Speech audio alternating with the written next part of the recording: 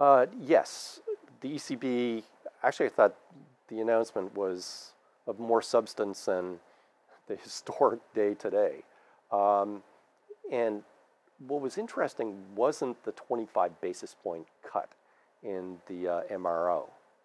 That's no big deal. You go from 1.25% to 1%. That's nothing. The key thing, there were actually two things in the announcement. I'll only focus on one. I think I'll probably need a blog entry to deal with the other one. But they basically lowered the quality of collateral that they will take.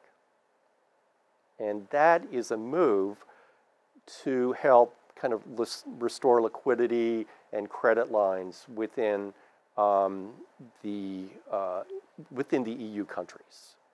It's very important. So I think that was a positive development for kind of the credit flow within the system. Today's announcement was of less importance.